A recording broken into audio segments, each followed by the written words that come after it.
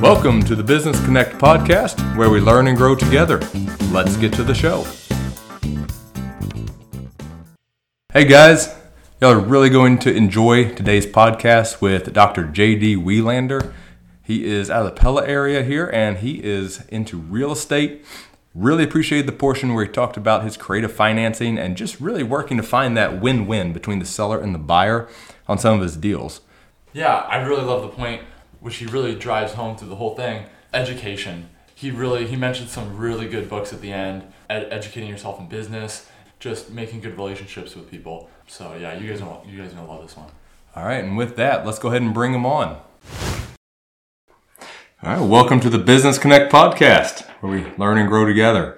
I'm here with Ben, Josh, and then myself, Nathan. We're here with Mr. J.D. Welander, or Dr. Welander, here to talk about some real estate. How you doing today? I'm doing great, thanks. We know you're into real estate, but before we even delve into that, why don't you tell us something about how you got there? Like, how did you end up where you are now? Where did you grow up? How did you take the path that you did? Yeah, well, my story begins on a small farm in northern Iowa, and I grew up there with my family. I had two younger brothers, and we were the sixth generation to grow up on that farm, so very much immersed in the history of my family with the farming, and the land was very important to us and kind of part of our family identity. And so I just grew up really enjoying that, playing on the farm, raising animals. It was through the 80s, so we were pretty frugally living to survive, which looking back on that, I see that as a blessing. And, in the midst of it, that was all I knew. So I really enjoyed that. I went to a small town school nearby and just kind of grew up wanting to be a farmer. And then just through various doors opening, started pursuing biology more and more, and felt like medicine was a good fit for my interests. Raising animals and caring for things and nurturing things. Growing up on the farm, fixing things, then general surgery, fixing things with your hands seemed pretty straightforward, and the next thing to do with that, and a natural application of a lot of what I had learned on the farm. So that was good. I was excited about that. And then as I pursued the world of medicine and surgery, kind of all the rigors of training, all the time commitments, getting on the other side of it, just a little bit of the realization of what it really was as far as time commitments and lifestyle. It's a lot of work, of course, but a lot of time away from your family. So in training, you're like, missing holidays and family gatherings, and you're, like, that's the sacrifice you make to get there. And then for my particular field, once you get there, that continues quite a bit. And so then as I was married and then having a family, just really thinking through carefully how this was shaping my boys' experience of what their dad was, and when he was not around, and then kind of thinking ahead towards the legacy I wanted and how I would like to be remembered and how I would like to impact my boys. And so then that, also through some job changes and exposure to other partners that were in the midst of real estate, then that opened my eyes to how that can fit into my life goals and also just kind of my family goals, and how it's an answer to a lot of those questions. So how did you end up, you kind of touched on this briefly, but how did you end up getting into and choosing real estate? Why did you choose real estate over another investment? You're a smart guy. You could have gotten into anything. By real estate. I think persistence is my main attribute. Smarts are down the ways a little bit, but that's in there somewhere. But I think the real estate's really beautiful. As I shared earlier, I grew up understanding land and the value of land, and understanding entrepreneurship. With I had a sheep herd when I was younger. I was in 4-H and FFA, so that always was exciting to me, and I liked the freedom of that. And then I guess I never really was exposed to business ownership or real estate in the sense we think about with multifamily ownership or buildings that house people, and that wasn't really on my radar until then. I got into one of my medical practices where we owned a few of our medical buildings, and one of those partners was into some commercial and multifamily properties, and it just opened my eyes then to some of the tax benefits of that. and also then, reading books and starting to understand more how you're actually able to employ leverage a little bit to multiply your strength as an investor. And then seeing the resiliency of that asset over time, and how it's a little bit different exposure to the market volatility, and just liking that diversification, and then also liking it's something I can see and touch and kind of help to control a little bit. And those all just resonated with me and how I like to kind of manage things. Yeah. So it sounds like a lot of it came down to really just the resiliency of it. It's been tested through time, and then just being able to have more control over what you're doing instead of just turning your money over to something or somebody else to take care of. So Right, and I think another big benefit of real estate is that you actually can get cash flow off of it rather than an investment that it grows and then you pull the money out at the end. Yeah, right. Which is huge. You don't have to sell to realize your gains. Right. At least some gains, yeah. Yeah, that's the saying about farmers. You live poor and you die rich. And to have a little bit of, playing it smartly with some of the real estate we're talking about, you can have some of that realization of the benefits along the way. And then that allows you to help to craft a little bit more of your, call it lifestyle or your workflow, and just kind of your spending time where you want to invest it as well. Mm-hmm. Yeah. So an additional benefit to it sounds like, is just that freedom of time that you're working towards. Yeah. Yeah, I grew up working, in the tractors and the fields with my grandpa and my dad, and just that exposure to the men in my life and having that time together was really formative for me and who I was, and a little bit of my self-confidence, and just wanting to pay that forward then to my boys, and then being able to do things around the house with them, and eventually just not having to be away on call so much or things like that. So I really was excited for imagining and having the vision of how this could all come together and help to bring some of that home.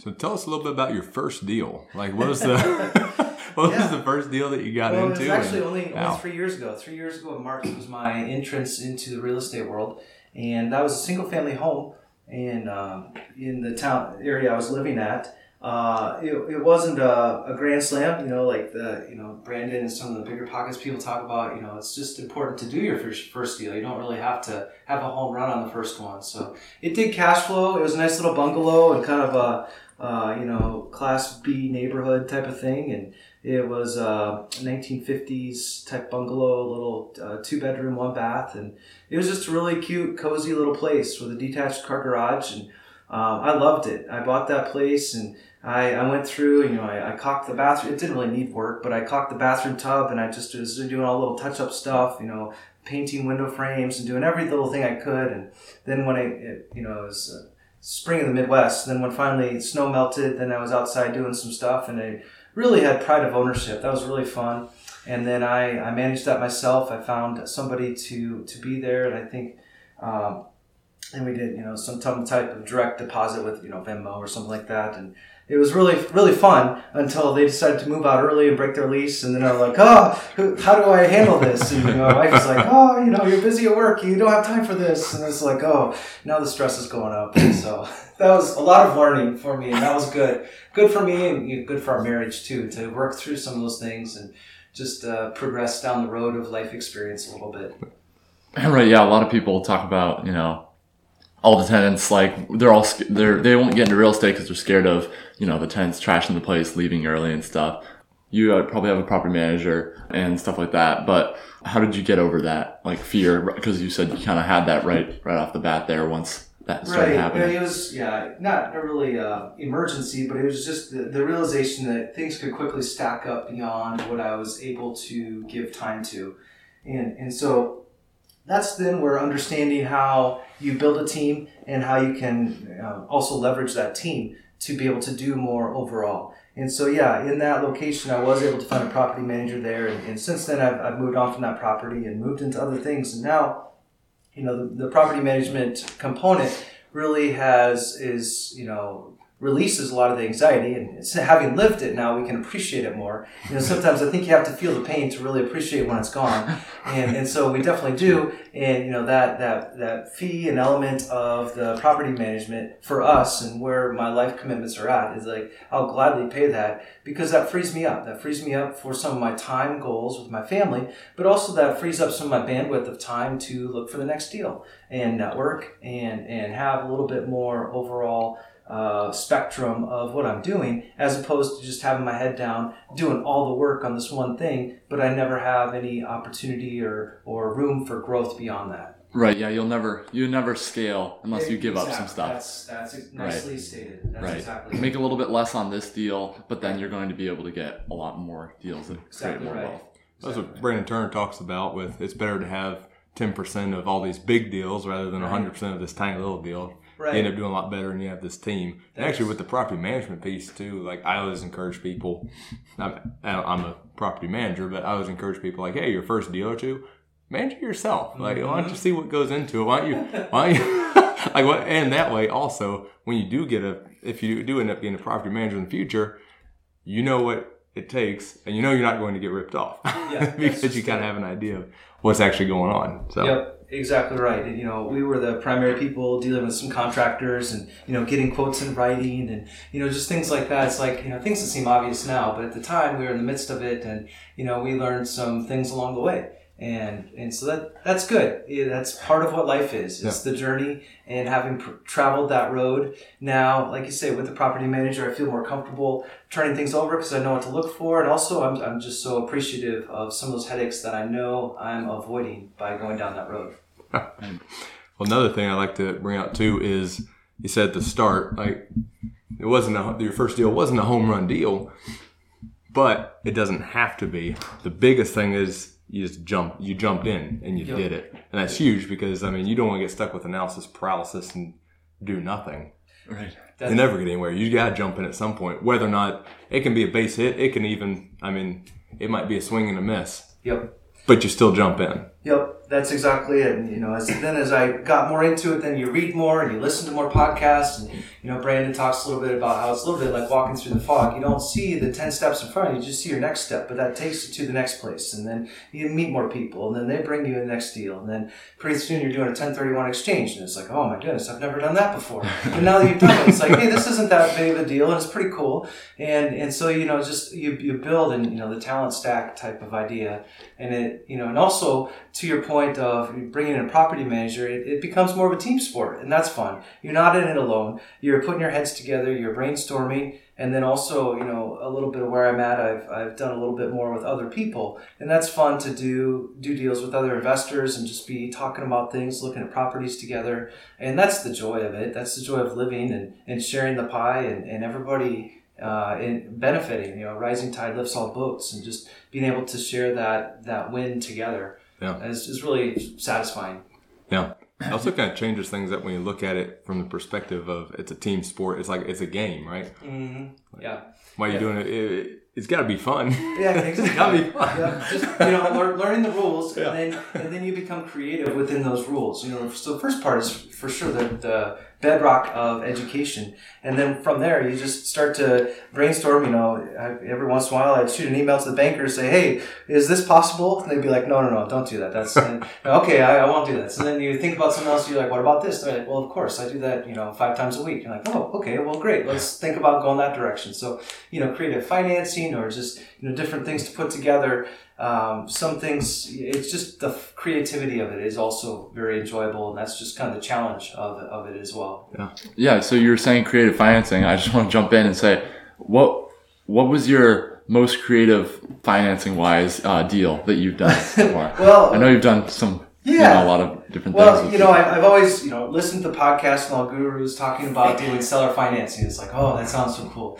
And so, about this last spring, I bought several duplexes from a nice elderly couple, and I brought up seller financing. And at first, they were like, oh, I don't know if this guy's trying to pull a fast one on us. And then they spoke with their accountant, and it was actually somebody that I had known me and had other contacts with me, so they kind of vouched for me being a credible guy. And so they're like, okay, now explain explain this again because we don't really get it. So then I explained it again. They're like, we just would like to get our money. It's like, okay. So I've tried seller financing before, and then just recently got a deal to go through with seller financing. I'm really excited because that was all the difference between a cash flowing and not cash flowing.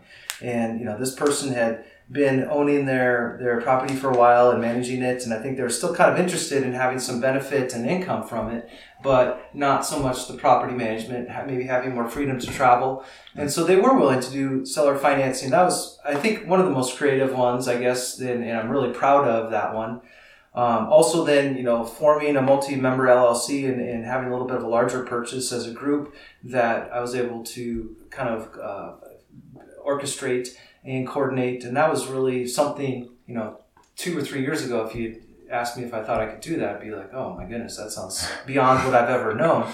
And now, between reading, listening to things, having a good team together, it's really exciting to get some of those wins. Right. Yeah, I love the ways that you can do creative financing where it just helps the seller and the buyer. Right. Because the seller on the seller financing, they don't get hit with all those taxes. Yep. And then for you, it can be the difference between cash flowing and not. And it's really cool how you can just work the numbers and terms and, create something even better. That's right. And, in this case, they're getting full asking price. And so it's like, well, let's find the things that are important to you and find elements that are important to me. And very often there's a way that you can find a way to accomplish a lot of those together at once. And like you say, that's really fun. Yeah. All right. What projects do you have going on currently? What are you working on right now? Yeah, well, kind of a two-tiered thing. Like I said, I have this multi-member LLC where we have a commercial property that's getting it was a little bit neglected, so just doing a few odd jobs, getting that all spiffed up. And that's cash flowing nicely. And then as a group, we're kind of thinking about what our next thing collectively will be.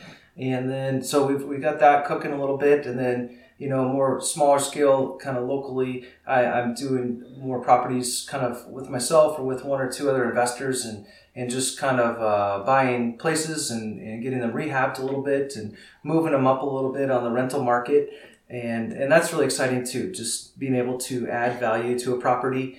I'm kind of someone, I have trouble throwing things away at home. My wife is always working on, tidying up the house. And I always like, well, we could use this for this. So I really like rehabbing, finding new uses. And I think property is a little bit of that outlet for me now that I have to have a clean room more than I've ever had before. So that's fun to be able to fix things up, find a use and be able to get benefit and functionality out of something that otherwise would be overlooked by most other people. Yeah. We brought this up in previous podcasts as well, but I think getting into real estate and improving these properties is also a very tangible way to spread the gospel and to push the kingdom of Christ. Yeah, absolutely. That's a big part of who I am in my life is living a life of faith and who I am in His image and in response to what grace I've been given. And so just to share that with others, to be a good landlord, to give them a good, safe place to live, to treat other people as humans, and to treat them well. That's so much of, I think sometimes is missing and overlooked. And yes, we want things to be profitable, but also we can work on this together. Kind of like creative financing. It could be a win-win. People need a place to live and a shelter, or maybe they're not in a position or they don't have a goal of owning their own property. It's like, that's great. I would love to own a property that you live in. That's wonderful. And as long as you take care of it, I think we can have a lot of things that line up with meeting our goals. So that's really exciting. And just your scope of influence. And then as you own properties and you're employing people to fix them up, you're providing cash flow, for those people, you're providing a job. Your sphere of influence is growing as an individual. And then that's just sharing your values and trying to encourage other people in pursuit of, a life devoted to Christ. So that's really exciting as well. I want to jump back, something that I don't think we touched on, but how are you able to find those your first deals? Were those just on the MLS, or were you able to find those off market originally? How are you able to find most of these deals, and especially the beginning ones, as we like to bring a lot of knowledge to the newbies and people just starting out? How were you able to find those? Were those deals that could just cash flow on the market, or tell us a little bit about that? Yeah, no, they were. I definitely didn't have any insider information. through some work contacts, they like, oh, I have this guy, a realtor person, and so everybody has a guy, and he was very nice. He was very, gracious, and I think honestly was really trying to help me find the right first property. So it was off MLS. I'd every couple of days text him like, oh, what about this new thing here, and he'd steer me a little bit away from things. But then we walked through a lot of places, and I learned a lot from him, just looking at structure, foundations and cracks. I didn't really know that stuff coming into it. And then, roofs and, furnace life, AC life. So I learned a lot from that. And then just running the numbers. And that's a practice that a lot of the, experts that are doing this a lot really recommend, is running a couple deals through your analysis every couple weeks. And so just finding spreadsheets, getting more comfortable with, calculating cap rate and calculating NOI and understanding those numbers, and just it's the foundation of your education. So the answer is yes, it was off MLS. That's a little bit why they weren't great deals too. It wasn't like a thing, but also I didn't have a lot of time or resources put into a rehab or a flip and a lot of value add at that point. And I didn't know people. And so I was just looking for something that would work in cash flow. And so then from there, after moving, to a more local location to where we are now, then through networking and now, having a couple off-market deals, it's really fun to feel like you're getting out there and meeting people and being connected to the right people at the right time. That's really exciting as well. Let's touch on that cap rate and NOI. What are those? Can you define those? Well, it's funny because you think something that's a formula wouldn't be controversial, but then you read all these opinions and like almost arguments. You're like, oh man, I don't think I want to get an argument about this. So it's kind of interesting how people can take things and just like take it down a rabbit hole. So NOI is your net operating income, which really helps you understand, after all the gross income, and then you have your expenses. Different buildings have different expenses, different locations have different expenses, whether it be outside maintenance fee or if you have an older building, it just has lots of annual maintenance needed. So then to peel all that away and to see what's left after all that is then how you get to more of an NOI number, which is kind of a true cash or real cash after expenses.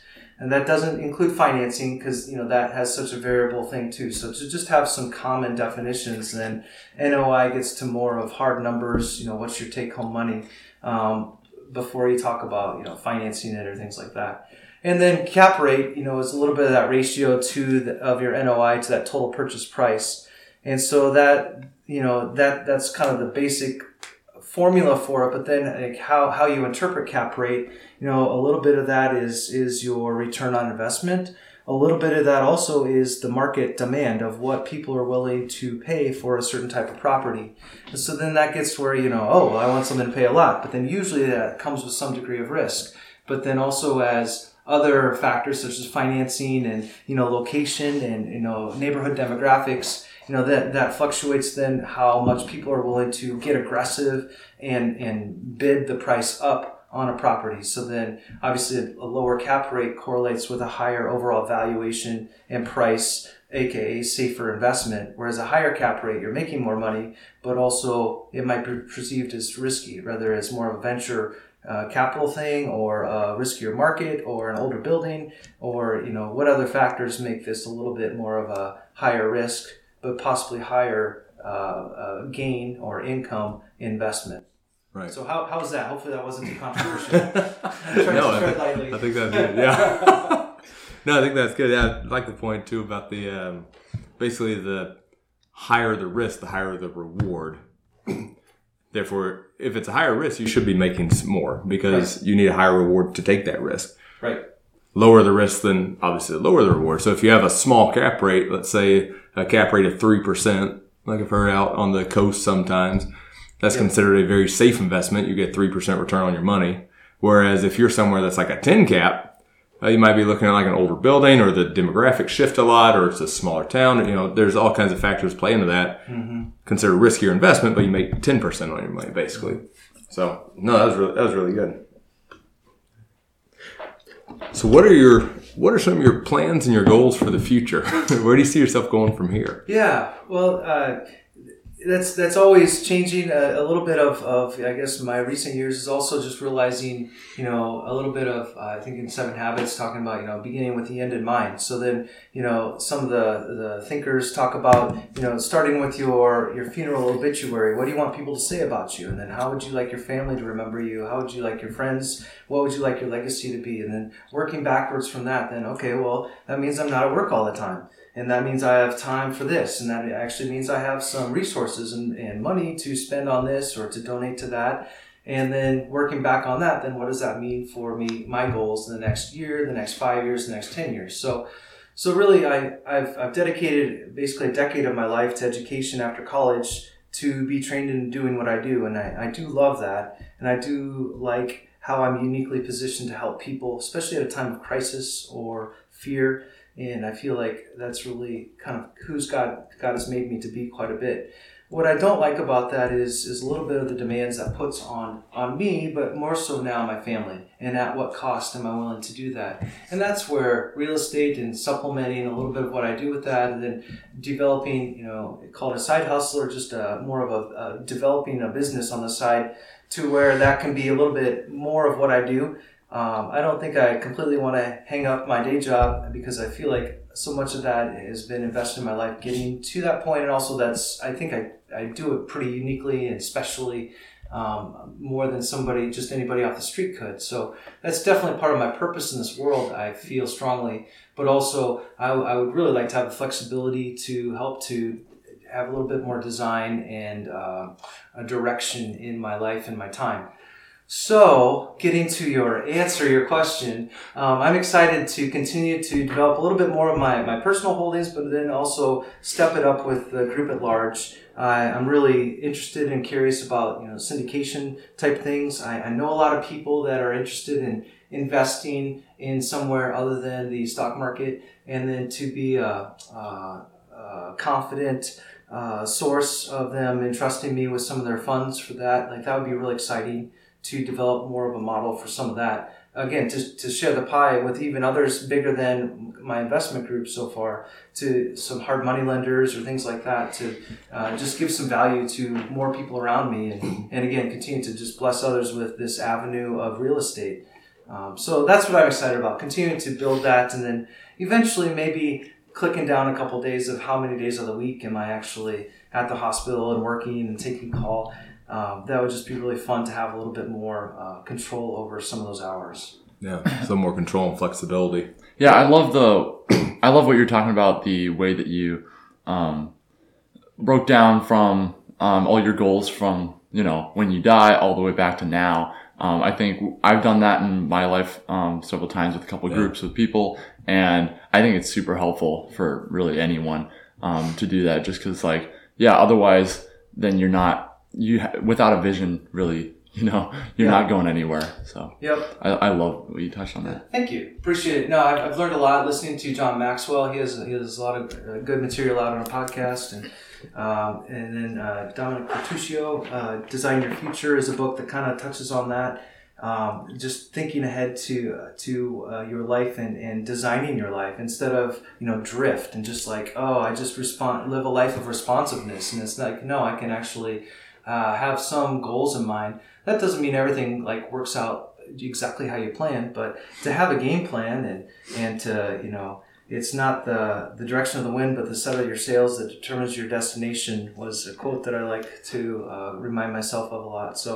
So yeah, just and taking time. So the John Maxwell idea was that he takes time at the end of every year, a couple days or a week, to really reflect and have an intentional goal setting for each year. So I think there's a lot of wisdom in that and things I can learn. So yeah, just having that direction that you're going. Yep. Now, what sounds like your goal is not necessarily to completely quit being a doctor, being a surgeon, and go full time real estate and everything. What advice would you have for somebody who is in the same position you're in, who it feels like they are called to work the job that they are now, whether that be as a doctor, as a lawyer? We need people like that in society. We need guys like you. Yeah, well, we can't have everybody taking off for real estate, right? Yeah, we all have a role to play. Right, but also being able to build that build that freedom Yeah. on the side and everything, and not be completely, have that flexibility, to get that flexibility. What advice would you have for somebody who's in that position? Yeah, well, I think understanding maybe learning more of yourself and understanding maybe what your goals are is one of the first steps. And then understanding what kind of work-life balance is maybe some of your goals too. And then for me, finding some real estate to supplement that becomes a part of it. So kind of financial education 101 is, I think, number one, track your expenses, and then work to create a margin between your income and your expenses. And sometimes that means working a little more or having a side job, toning down your expenses, and then you have just a little bit of extra income. And then it's like, what do you do? And then, you get into Dave Ramsey with tackling debt and paying down bad debt. And then you talk about investing in 401ks, and, maybe you're not a Roth. And then as you build on your financial competency, continuing to read, and then figuring out if real estate it should be a part of your plan, or how that should be. And so you just kind of build on those foundational components of starting out with financial competency and education. Yeah. Really just getting that financial education down. Yeah. Super important. Yeah, Awesome. I wish there would be more focus on that in our schools. And so that's, also growing up on the farm, I felt like I had some of that to some degree, but, in the last 5 years, it's grown by leaps and bounds. And so then, I love just talking about that with people here, but at work, with, whoever, nurses or techs, it's like, hey, what are you investing in? Or, what are you doing with your extra money? And they'll just like, the extra money, it's like, well, Right. you gotta find a way. You gotta find a way. And just making that a priority when you're young, and then you have time for that to compound. Yeah. I think it's super important too to remember. I know in our groups and everything, we talk a lot about business, getting into business and everything, but also, like we touched on the last podcast as well, that God calls us all to different places. He calls some people to start all these businesses and jump right in. He calls some of us to be welders, to be doctors, be lawyers, to do these different things. But one of the most important things is doing the best that you can to the glory of God. And then that piece of financial competency and education that you touched on, I think is super important as well. Agreed. That's great element of it, and also I think having contentment. I think we live in with our electronic media, and you're like always looking at the perfect world that other people portray, and just being content. The grass is always greener on the other side, and that's why I consider it such a blessing to have grown up on a farm. I drove a semi through college to help pay for college. I've worked. I've been blessed and fortunate to be able to do some traveling around the world, and you see other people in different situations, and now I'm in the medical field, and there's a lot of upsides to that, but there's a lot of headaches and challenges and things that make my hair fall out with that too, with just worrying and stress, and just to be content to cast your cares upon the Lord. He's put you in a place for a particular time and purpose and reason, and you don't know what the next step will bring. And being grateful for the role that you're able to play in wherever He's placed you, whether that be a welder, a doctor, doing a podcast, doing construction, do it all for the glory of God with all your might, and that's really gratifying. And then to be in community with that common goal, that's really the sweetness of living on this earth, is to have that in common. That's awesome. That's excellent. Good. That's great. I love stuff. it. That's awesome stuff. And you talk a lot about, you've said a lot that the education along the way has really helped you. What kind of books would you suggest to everyone? Oh, nice. You're getting to one of my favorites. Yeah. So I love to read. Yeah. I love audiobooks. I can listen to things faster than I can read them. So it's like, now we can really fast forward through stuff. Start up to 1.5, 2 times. I love it. I love it. I have boys that don't sleep at night, so I have to lay down with them, and it's like, I get an hour of time with them, but it's like 3 to 4 hours of content, so it's beautiful. So with students that rotate through young people, it's like, okay, I think there's a couple categories in your life you really need to do required reading. And so number one is human relationships and interactions. And I think number one on that is How to Win Friends and Influence People. And that's been around forever. It's an old classic. There's some weaknesses in it, and a little bit of it can be dated, but ultimately it's about human interaction and getting along with people. And I think that's just so many simple truths in that. And then let's see. Then next one is, I think in that category is the 5 love languages, is really just opened my eyes to that. I just read that like 5 years ago. My wife's been talking about it for a long time. And it's not just for marriage, not just for families, but that also is a human relational book that really helps you understand how people think, how what fills their buckets, and what can make it good. So that's, I think, number 2. And then number 3 in that, I think, is Never Split the Difference. I think that's a great book by Chris Voss with negotiation. And I think, the 3 of those stacking up really has broadened my spectrum and perspective on human interaction. And of course, there's many great books there, but I think those are 3 that I recommend to students that come through for like human interaction education. Right. No, those are good. Yeah. And then, of course, then from financial stuff, I think, Rich Dad, Poor Dad is one of the great kind of entry books. I think The Millionaire Next Door is a great entry book. I think that's really good for people in the professional world. The White Coat Investor by Dr. Jim Daly. He's an ER doctor out in Utah. He really breaks it down well about living within your means, living like a resident even after you're an attending, and developing more of that margin of what I was talking about, that extra money to pay down debt, to that extra money to invest in a employer matching retirement fund, to then invest in some real estate. So I think he does a really great job of making it simple, understandable components of that fund of knowledge. And then from there, you can get a little bit more. The second layer, I think, is The Simple Path to Wealth by J.L. Collins. Is a really good book just about kind of life planning. He talks about more like mutual funds and index funds, but just that mindset is great. And then you get into a little bit more of the real estate world. I think that's where some of the Bigger Pockets books comes in. That's really been helpful for me. Then you start to get into those podcasts such as Bigger Pockets and starting to build off of that. So those are, I guess, some categories of books and types of education that I found extremely helpful. No, that's awesome. I appreciate it. Yeah. Well, I think phenomenal book. Yeah. Yeah, I think we're wrapping up here. Where can people find more about you? That's I in general try to keep kind of a low profile. So right. It's like, I think that's actually maybe a challenge for me for the future to develop more of my business side. And if I'm interested in actually growing more of a cooperative and even syndication front. So there's not really a lot, I guess, as far as websites about me. I think what you guys have here as a resource is really great for people. And I guess maybe if I'm fortunate enough to ever be back as a guest, maybe I'll have something to report on that. There you go.